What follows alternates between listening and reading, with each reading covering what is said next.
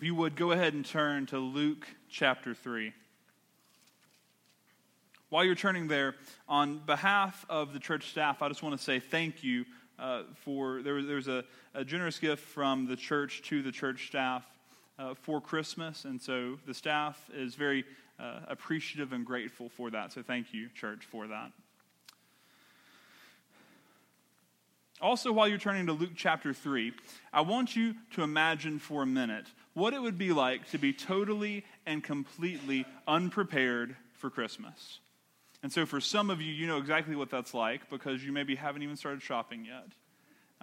For some of you, maybe you've shopped, but you haven't put up your tree, maybe, and you are 3 days away, so that's just a reminder of that. Maybe you've not wrapped your presents. But could you imagine for a minute if you were to wake up one day and someone calls you up and they say, Merry Christmas, and you were totally and completely and 100% unprepared for that moment because you haven't looked at, for some reason you didn't know what day it was, you hadn't looked at a calendar. How would you feel in that moment to be caught so off guard by the fact that Christmas was here because you just had no clue? Would that shock you and surprise you and throw you off? So for us, we are grateful that we can prepare because there's all kinds of things around us that are reminding us, right?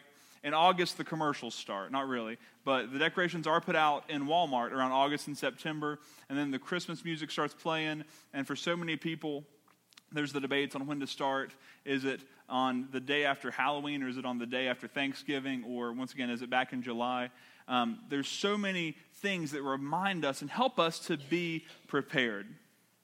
What we find, though, when we look at Luke chapter 3, in the story of John the Baptist, or I like to kind of clarify and say John the Baptizer, though certainly I would think that he had the same theology we do, but he wasn't necessarily a Baptist in the sense that we are Baptists. He was one who did baptizing, though.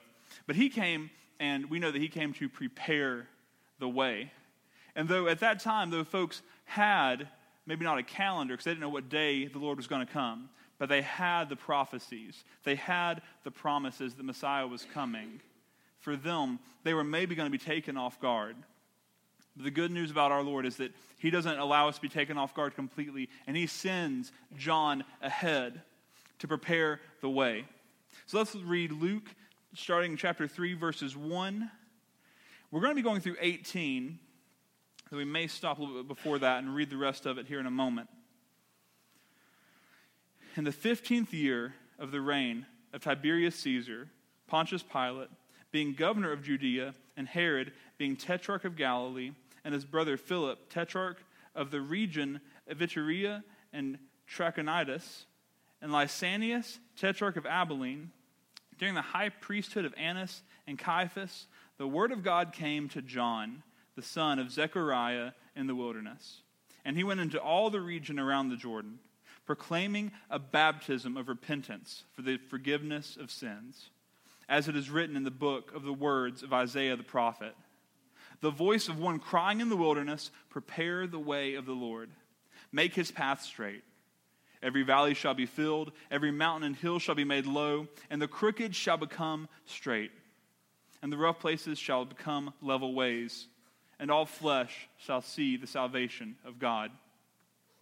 He said, therefore, to the crowds who came out to be baptized by him, you brood of vipers, who warned you to flee from the wrath to come? Bear fruits in keeping with repentance, and do not begin to say to yourselves, we have Abraham as our father. For I tell you, God is able from these stones to raise up children for Abraham. Even now the axe is laid to the root of the trees. Every tree, therefore, that does not bear good fruit is cut down and thrown into the fire. We'll continue reading here in a moment. But this is the inerrant, infallible, and all-sufficient Word of God. Let's pray and ask God to add his blessing. Lord, as we come this morning to hear your word proclaimed, as the one who has been given the heavy task of proclaiming your word, Lord, would you empower me by your Holy Spirit to do justice to this scripture, to your words, to expound on it in a way that is correct, on a way that magnifies you, and that helps us to understand how you would have us live in light of this text. Lord, give us ears to hear what's being said and hearts to receive it and to be changed by it. And may you be glorified in what happens here. And we pray this in Christ's name. Amen. Our main idea, our thesis this morning is this: that John prepared the way for the king by teaching the way of the kingdom. Now, for you probably look at this and you say, well, this is Christmas, and we're as close to Christmas as we're going to be for a Sunday. And we've been talking about the Christmas story and the nativity story in Luke 1 and 2. And so the question may be, so why are we now here jumping ahead to Luke chapter 3? I promise that we're going to come back around. There's one more song of the songs of Advent that we're going to come to on Christmas Eve, and that is the song of the angels on the night that Christ was born. But I think to get a full picture of what Christ was actually coming to do, we need to see what John came to preach. Because if you remember, this whole story, everything here started with Zechariah and with Elizabeth receiving this word that the one who's going to come and prepare the way for the Messiah was coming and was going to be born to them. So obviously what he had to do was so incredibly important that we don't want to miss the message of John when he finally shows up. Now this, though, is 30 years later. John has grown into a man. And if you think about it, that is a long time, right? Because for me, I'm 29. I'll be 30 in June. And I think about, for me, and maybe you don't feel that way, but for me, that's a long time. See, because they were told that the Messiah has come, and he's here. And a handful of people recognized that birth. But we don't know what exactly they did with that info. It seems maybe they stored it up in their hearts, they remembered it. But as far as the people of Israel were concerned as a whole, the Messiah had not yet come. So for us this morning, as we look at this song, and maybe we can use the word song loosely, we've been looking at these places where maybe in your Bible and the ESV, it certainly sets it off as that which is set up like Hebrew poetry with these 2-line sections. And so for us, that section is halfway through verse 4 through the end of verse 6. And what it is, whether we call it a song, whether we call it poetry, it all is formed the same way. Whether it was all sung or not, we don't know. But here we have this this verse from Isaiah 40 that we read earlier. And this is the promise of the hope, of the comfort, of the consolation of Israel. This is what Simeon was looking for and waiting for. It said he was awaiting the consolation of Israel. And so for us today, though it would be easy for us to want to go and talk about Mary, to talk about the shepherds, and we're going to come to that on Christmas Eve. I want to share a quote from Steve Lawson, a phenomenal expositor of God's Word, who says this: "To those who preach, in your Christmas sermon tomorrow, be sure to preach the cross." So he sent this out, I guess, on a Saturday night before the last Sunday before Christmas, or maybe on the 23rd. He said, on the Christmas sermon, be sure to preach the cross. Jesus didn't come to create a holiday, but he was born to die for sinners.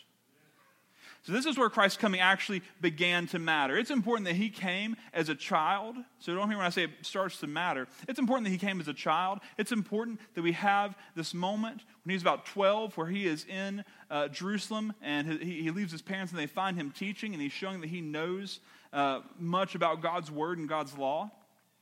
But here's where the rubber is starting to meet the road as far as who he is. This is where it's starting to matter. If he only came for Christmas, if he only came for the birth and not for the cross, then he did nothing for you or me. All that would essentially be is like a royal visit of a king or queen to their colonies. But he didn't come just to take a look around. He came with a mission to do something. And so for us, we want to see what exactly it is that he aims to do. So even in a Christmas sermon where we're tempted to talk about good things, right things, like Jesus in the manger, we have to understand this, that essentially at the end of the day, every single sermon, whether it's from the manger or his life or the beginning of time or the end of time and everywhere in between, is bound up in the cross of Christ. Charles Spurgeon, and I'm telling you this just to help you understand why, for me, I always go to this place, because it's important that we always go to this place, because this is the essence of the gospel and of God's word. Here's what Charles Spurgeon says: "From every town and village and little hamlet in England, wherever it may be, there is a road to London. And so, from every text in Scripture, there is a road to the metropolis of the Scriptures. That is Christ. Your business, when you get to a text, is to say, now what is the road to Christ? And so for me, church, I have one good sermon, and that is Christ and Him crucified. That's all I got, okay? Advent, Christmas, Easter, I have one good sermon. It's Christ and Him crucified and the promise of the resurrection to come. And for however long the Lord has me here, we're going to preach the same sermon, approach it 1,000 different ways from 1,000 different texts. And by God's grace, He is going to use that to make us into the people He has us to be. So for us this morning, though, I want us to see how, even though it's 3 days before Christmas, we're looking 30 days into the future of Christ's coming, because this is what it was all about. This is why the manger happened, okay? So John comes, and first of all, he prepares the way. The way has to be prepared. People have to be ready. He first of all is preparing the way in fulfillment of prophecy. So we're skipping ahead here to verse 4, okay? And here's the thing, this is an extra thing, but what is amazing about all of this is the fact that Luke goes through and he names all of these important people. He names all of these politicians. He names these 2 high priests, which really shouldn't technically have happened. There shouldn't have been 2 high priests. There should only ever be one. That's another sermon for another day. But out of all these people who are important from the world's standard, there was one person whom God intended. And that was John. This guy who was out in the wilderness, eating locusts and wearing animal skins and not doing anything particularly important. Maybe from our perspective, we would think he was a crazy person. And he's out in the wilderness, and it says the word of God came to John. And it came to him in the wilderness. And so he went and he proclaimed a baptism of repentance for the forgiveness of sins. But the reason he's doing this is because he is the fulfillment of prophecy. It says, the voice of one crying in the wilderness, that's John. And we see this from Isaiah 40. Prepare the way of the Lord, make his path straight. Every valley shall be filled, every mountain and hill shall be made low. The crooked shall become straight, and the rough places shall become level ways, and all flesh shall see the salvation of God. The idea here is of the herald of the king, who would go before the king and make sure that the path that they were taking from wherever it is that their throne, their kingdom is, to the place that they were going, the way was level, that there weren't potholes, that there weren't places where the bushes had grown up too much, that the hills weren't too steep, that the valleys weren't too low, because the way had to be prepared for the king. And I want you to understand something. And this affects our theology, the way we think about this. It is not as though Christ is so weak that he needs some human being to go ahead of him and make the way smooth enough for his sweet, precious, meek, and mild self to go. That is not the issue here. It is not that Christ is too soft to endure the difficulties of the road. It is that the way and the people along the way are not ready to see him. This is an issue of the honor of the king, not the weakness of the king, because our God is a warrior king who does not need the way to be made low for him. It is not necessary, but he says that it should happen, not for his sake, but for those who need to be prepared. And so that's why John is there. He is fulfilling this prophecy to make the people ready, to make the way ready. This is God's promise for the consolation and comfort of Israel that has been promised, and it's the fulfillment of that prophecy. So John prepares the way in fulfillment of prophecy first, but secondly, he fulfills the way through baptism. And so for us, we say, okay, like we get this, right? We understand the baptism thing because it's in the name, right? Baptist. So we feel like we get this, but here's the thing. The kind of baptism that's happening here is not the kind of baptism that we know. Something interesting was happening because, see, for them, the only people who were baptized were Gentile converts, and Gentiles were folks who were not ethnically Jewish. They're not originally part of God's people.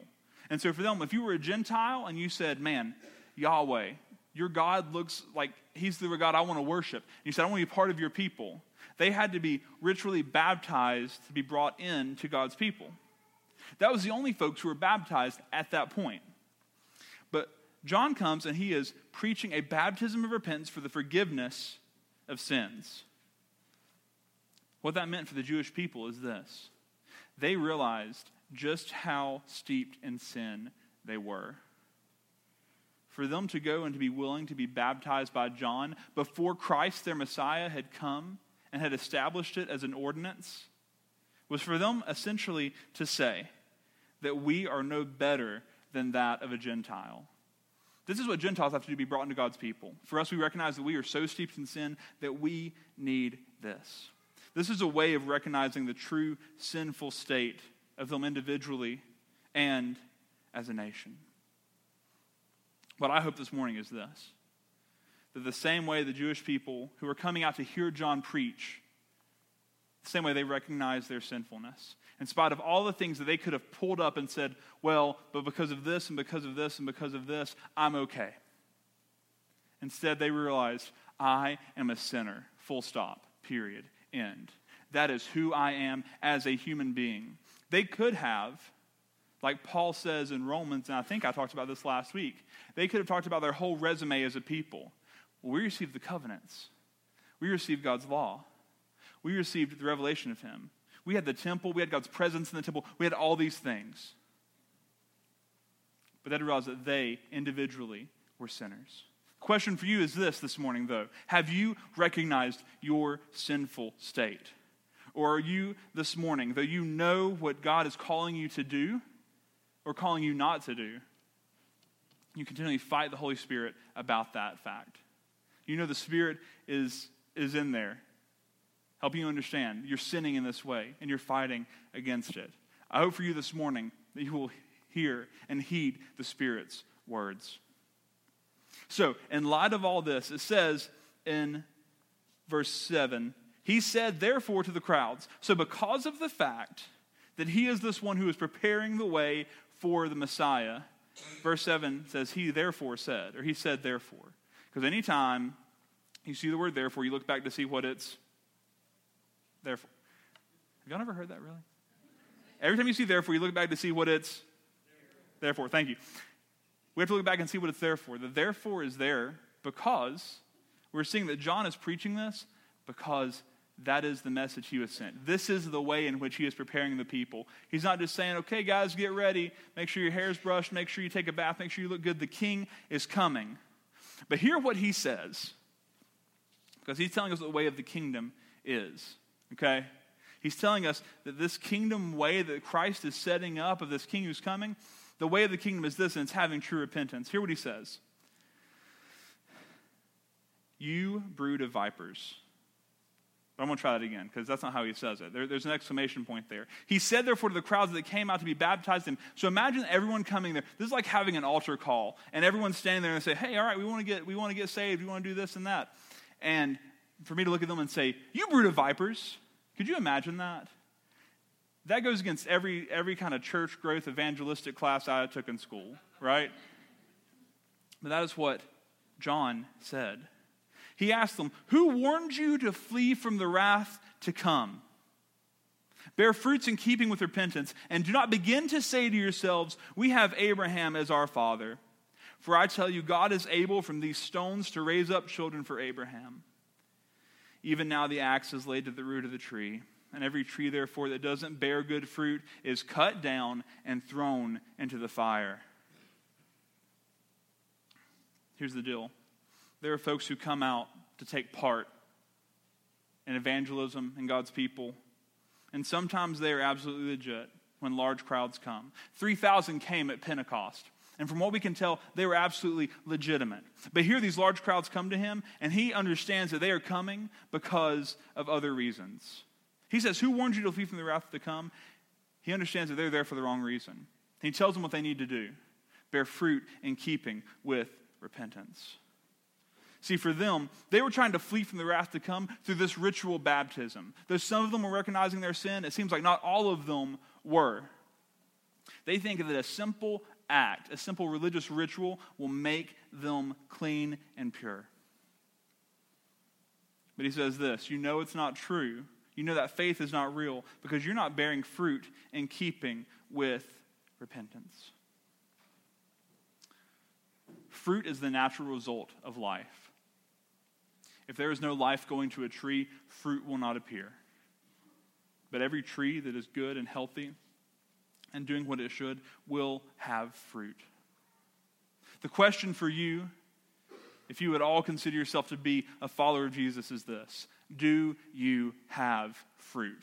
Are there things that come up out of your life, out of your heart, out of your soul? Are there actions that your hands take that are not your attempts to save yourself, but are the result of Christ's saving power in you already?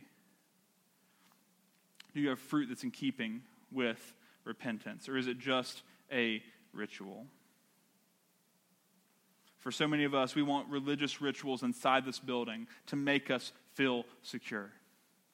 We think if we come to the altar every now and then, we think as long as we can join the church and have our name on the roll, we think that if we come and take part in the Lord's Supper, if we've been baptized, if we're giving the right amount of money, that makes us right with God.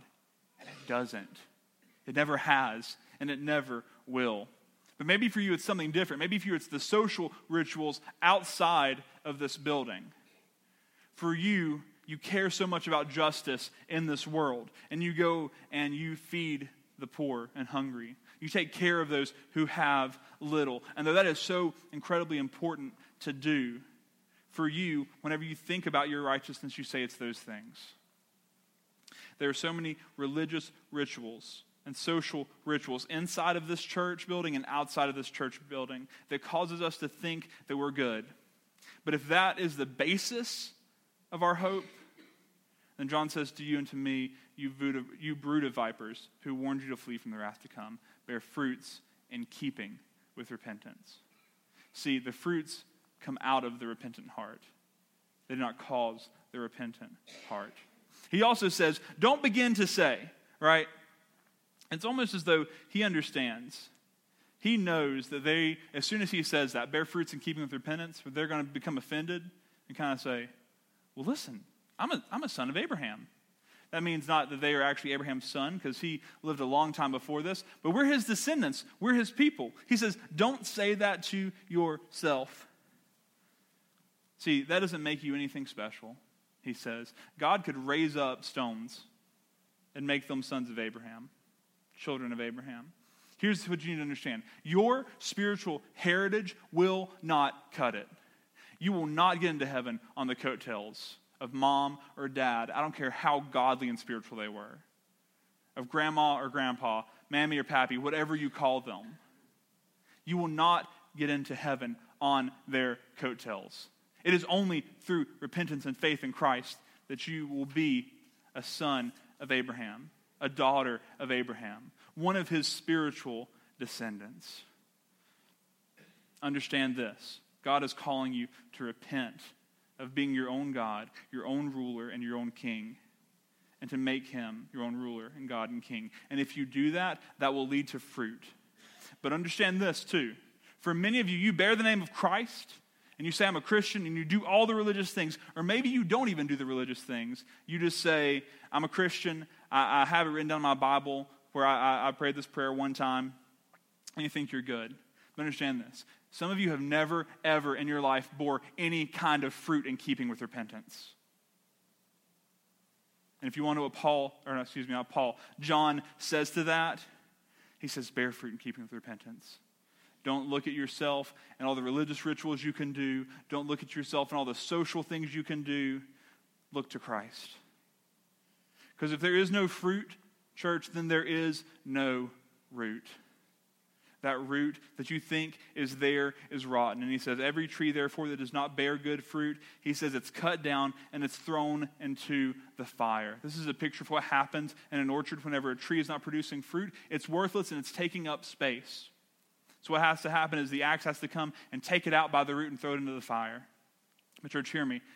The reality of your situation and mine is that if we are not bearing fruit, it means that we are not regenerate. And if we're not regenerate, that means that what is coming for us is the fire of God's judgment. And this is a word that comes up multiple times later in this passage.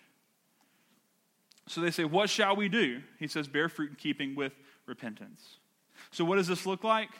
Well, it looks like taking God's commands seriously. We're going to get to the belief part in a minute, okay? Belief and repentance go together inseparably. And sometimes we need to hear about repentance first, and sometimes we need to hear about belief first. But it's always going to come together, because that, at its heart, is the crux of the gospel. They say, what shall we do? He says, bear fruit in keeping with repentance. So take God's commands seriously. As he's saying all this, the crowd says, what shall we do then? And he says, whoever has 2 tunics is to share with him who has none. Whoever has food is to do likewise. Tax collectors also came to be baptized, and they said to him, Teacher, what shall we do? He said to them, collect no more than you're authorized to do. See, for many of them, they could go, and as long as they knew they had 1,000 people, and for 1,000 people, the government said, you need to give us this much money. But they could go and tell those people, you need to give me twice as much. Instead of 1 piece of silver per person, they would say, I need 2 pieces of silver. And all of a sudden, they're making a lot of money, right? The government didn't care as long as they got their cut. But he says, collect no more than you're authorized to do. Soldiers also asked him, and we, what shall we do? And he said to them, don't extort money from anyone by threats or by false accusation, and be content with your wages. John looks and he spells out 3 things: greed, dishonesty, and contentment. And he says, do you want to know what some of the fruit of repentance looks like? This is not the entirety of it, but some of it looks like. For those of you who are greedy, it looks like putting that down, not being lovers of money, lovers of your things, but being willing to share with other people. For those of you who are willing to be dishonest, it looks like turning to honesty, dealing honestly in your finances, in your relationships, in your marriage. For those of you who are not content with what you have, he's talking to these soldiers here, who were likely those, maybe these Israelite warriors who stood guard in the temple. For them, there's all kinds of ways where they could extort, and it came from a place of not being content with what they have. He says, be content with your wages. Be content with what God has given you. There's a lot of us here who are discontent with a lot of things. Maybe for you it is how much money you make. Maybe for you it's your house. Maybe for you it's your spouse. Maybe for you it's your situation in life. I don't know what it is, but you're discontent. And what that leads to is a lack of trust and thankfulness to God. He says, stop being about yourselves, essentially. If we're going to sum these 3 things up and the entirety of the law, it's this: stop being about yourself and be about the other people around you, because God was not only for himself, but he was also for you. We have to understand that he has called us to do this, to be gracious and generous with others. But we can't only boil this down to just the financial and the tangible, the physical. We have to understand that the greatest way that we can be selfish is to have been given the gospel of Jesus Christ to save us from our sins, and then to hold on to it and cling to it so tightly, and for people to come by and walk by us every day at work. Walk by you every day at the line in the factory where you work. Walk by you every day in the office that you work in. And you have the gospel of life that would give them eternal life, that would cause them to have fruit that comes from repentance and a new heart. And every day as they walk by, you say, I know I should, but I won't. Christ says, stop being about yourself and be about others, and John says that. The last thing, though, the last way of the kingdom, we first have having true repentance, but the last way of the kingdom is believing the true Messiah. All this talk of repentance is just works righteousness if we don't believe in the true Messiah. See, they came to him and they say this: as the people were in expectation and all were questioning in their hearts concerning John whether he might be the Christ, so they're saying, is this guy the Messiah? He's preparing the way for the Messiah, but is he the Messiah? He says this: John answered them all, saying, I baptize you with water, but he who is mightier than I, he is coming, and the strap of whose sandals I am not worthy to untie. He will baptize you with the Holy Spirit and with fire. His winnowing fork is in hand to clear the threshing floor and to gather the wheat into his barns. But the chaff he will burn with unquenchable fire. They thought John was the Messiah, and John knew better. He knew that he wasn't even unworthy to untie the shoe of Jesus. If they had socks back then, they were probably stinky, and he wasn't even unworthy to take that sock off And he understood that. And he says this, you think I'm doing something big here by baptizing you with water? You need to understand something. There is one coming who can do so much more for you than I can do. He's coming to baptize you with the Holy Spirit and with fire. Water baptism symbolizes true baptism. Every time we do this ordinance that is baptism, we are showing the fact that that person who is baptized is joining Christ in his death and in his resurrection. But we're also showing that they have been baptized into the Holy Spirit, or with the Holy Spirit, submerged in the Holy Spirit, where God's Spirit is in every single inch of us, controlling us, leading us, doing what he would with us in our lives. He says that is the true Messiah, the one who comes and who changes a person by his Holy Spirit from the inside out. That's the real Messiah. But for a lot of us, we don't want that Messiah. We want the Messiah who makes us feel good. We want the Messiah who we look at in a manger and who is sweet and cute. We want the one who comforts us, only comforts us, with nothing more. Is it true that our God comforts us? Absolutely. Are we excited and joyful for the fact that he gives us comfort in our times of distress? Without a doubt. But the true Messiah is coming to bring a change through the power of his Holy Spirit. Because if there is no change, then we have to understand there is a judgment. He says he will baptize you, which means to submerge. He will baptize you with the Holy Spirit and with fire. We have two options. If we are not baptized with the Holy Spirit, if we are not submerged in the Spirit that makes a change in us, that brings about repentance and the fruit of repentance, then the baptism that's coming for us is the baptism, the submersion of fire. Being submerged in that. It is the judgment. If you don't know what I'm getting at, to make it clear and plain, it is hell. The judgment of God's hell. Here's what he says. His winnowing fork is in hand. This winnowing fork is this fork, think of it kind of as a wooden pitchfork. And they would take the grain and they would throw it up in the air. And the chaff, the outer part that was light and that you didn't want to be grinding into your flour, that part the wind would catch it and it would blow it away because it was worthless and it was useless. That winnowing fork that separates the chaff from the wheat, it's in his hand, he says. And he's going to be using it to clear the threshing floor and to gather the wheat into his barn. See, God's purpose is to distinguish from his people and from those who are not his people. Those who are the wheat, who have been changed by him, who have been given the Holy Spirit so that they can have true repentance and true fruit that comes from repentance. They are the wheat gathered into the barn, but the chaff, it says he's going to burn with unquenchable fire. To say that it's unquenchable means that it will never end. To say that it's unquenchable means that you can't hope that at a certain point it'll be done and go out. It consumes completely. That chaff will be completely consumed. And for us, often we want to have the joy of Christmas without the hard truth of the gospel. But there is a joy here. And the fact that for you today, if you hear his voice and respond to him, for you, you can be no longer chaff. You can be wheat that has the hope of being gathered into the barn. If you hear his voice today, his Holy Spirit drawing you and convincing you that he is God and changing you and making you new and alive again, he will give you the gift of faith, of belief in the true Christ. Not someone like John who looks like him, but the true Christ, as he is, not as you want him to be.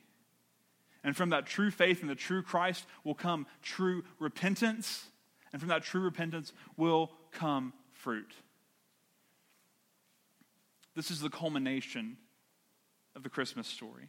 This is why all of this happened. This is why chapters 1 and 2 are so important. Because Christ is coming. and there is a judgment to come. And without the Christ who comes and lives the life you couldn't live so that he could die the death that you were going to have to die, we have to have this gospel. That's why chapters 1 and 2 of Luke are so important.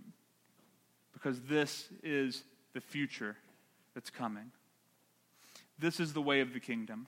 For so many of us, we want the king without him being a king. We want Jesus without his lordship over our life. But I will tell you something. To call you, if I were to call you and say, only just believe that he'll save you from your sins, but not trust in him as king and submit to him as the king and Lord of your life, would be half of a gospel, and half of a gospel is no gospel at all. But John is coming and saying there is a kingdom that God is setting up. And to be in that kingdom, you have to submit to that king. And this is how. So if you're here this morning and you are one who says, I'm a believer, I'm a follower of Jesus, I trust in him, you've made some profession of faith. My question to you is this: are you prepared to live in the kingdom under the rule of the king? Are you bearing fruit in keeping with repentance? And what fruit, as you look at your life, do you know is lacking and needs cultivating? For us, we understand that our sanctification, our process of becoming more like Christ, is something that we would call synergistic. The Holy Spirit works in us, but we are every day choosing whether or not we will follow Jesus, or whether or not we will submit to his commands or not. Now, it's monergistic in the sense that God creates salvation in us. He gives us the gift of faith. That is salvation. But sanctification is synergistic. For you, you can't just sit back and say, all right, I'm going to wait for the Holy Spirit to create holiness in me. That's not how it works. And for the folks who do that, you have to ask yourself, am I actually part of the wheat or am I part of the chaff? Those who love God and are submitting to his kingship will understand that they can only follow him and only obey him through the Holy Spirit's power in them, but they know that every day as they come across situations, they have to say, will I follow Jesus or not? Will I, when I find the person who is lacking two tunics, two shirt, or who's lacking a tunic, or a shirt, clothing of some kind, will I share that with them? Will I be honest in my dealings instead of dishonest? Will I be content or not? The other question is, are you preparing, Christian?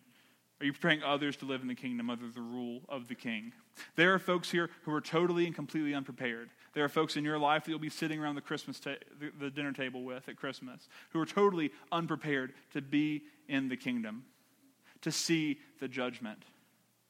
They are those for whom the axe is going to be laid to the root, and there is no fruit. And the question is, are you preparing them for that, to live under the rule of the king? And when you do so, when you try to actually help them be prepared, are you proclaiming Christ as he is, or Christ as you want him to be? If he's Christ as you want him to be, he is no Christ at all. And finally, for you this morning, if you're here and you're not a follower of Jesus, my question for you is this: are you prepared to live in the kingdom, under the rule of the king? You may have a really great time coming here and celebrating the person of the king. You may like the idea of Jesus, but if you like the person but don't like his role, you don't like his position as king over all the universe and king over your life, then what that actually means is that you don't like the king. And we have no business celebrating him if we won't recognize him for who he is. So as John tells the people to trust in the true Messiah, the true Christ, who baptizes with the Holy Spirit, who leads us to repentance, which leads us to fruit. To you I say, that is the gospel message to you. Trust in the true Christ. Repent and believe his gospel. Because he has come once, but he is coming again. He has had a first advent, but the second one is coming. People were unprepared for the first. And though they were unprepared, they had a chance, a moment. For us, there's a second advent coming. And there will be a point where no longer will you have the chance. So today, if you hear his voice, Will you stop being your own king and submit to the true king? Let's pray.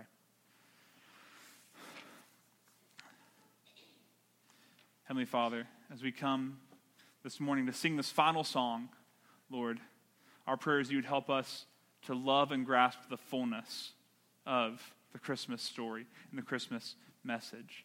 That we would not just leave Jesus in the manger as a baby, but understand that he is the coming warrior king who, if we are unprepared, he will make the way straight. He will level it. Help us to understand, Lord, the judgment that is there for those who, though they claim to be Christians, live in unrepentant sin. Help them understand, and this is not my words but yours, that they are a brood of vipers. Lord, they can expect nothing but your wrath and judgment. And Lord, for those of us who do know you, I ask that you help us to submit ourselves to you as the King every single day, to submit ourselves to your law, for it is good every single day. And may we always be willing to make others prepared and ready for the second coming. We pray this in Christ's name. Amen.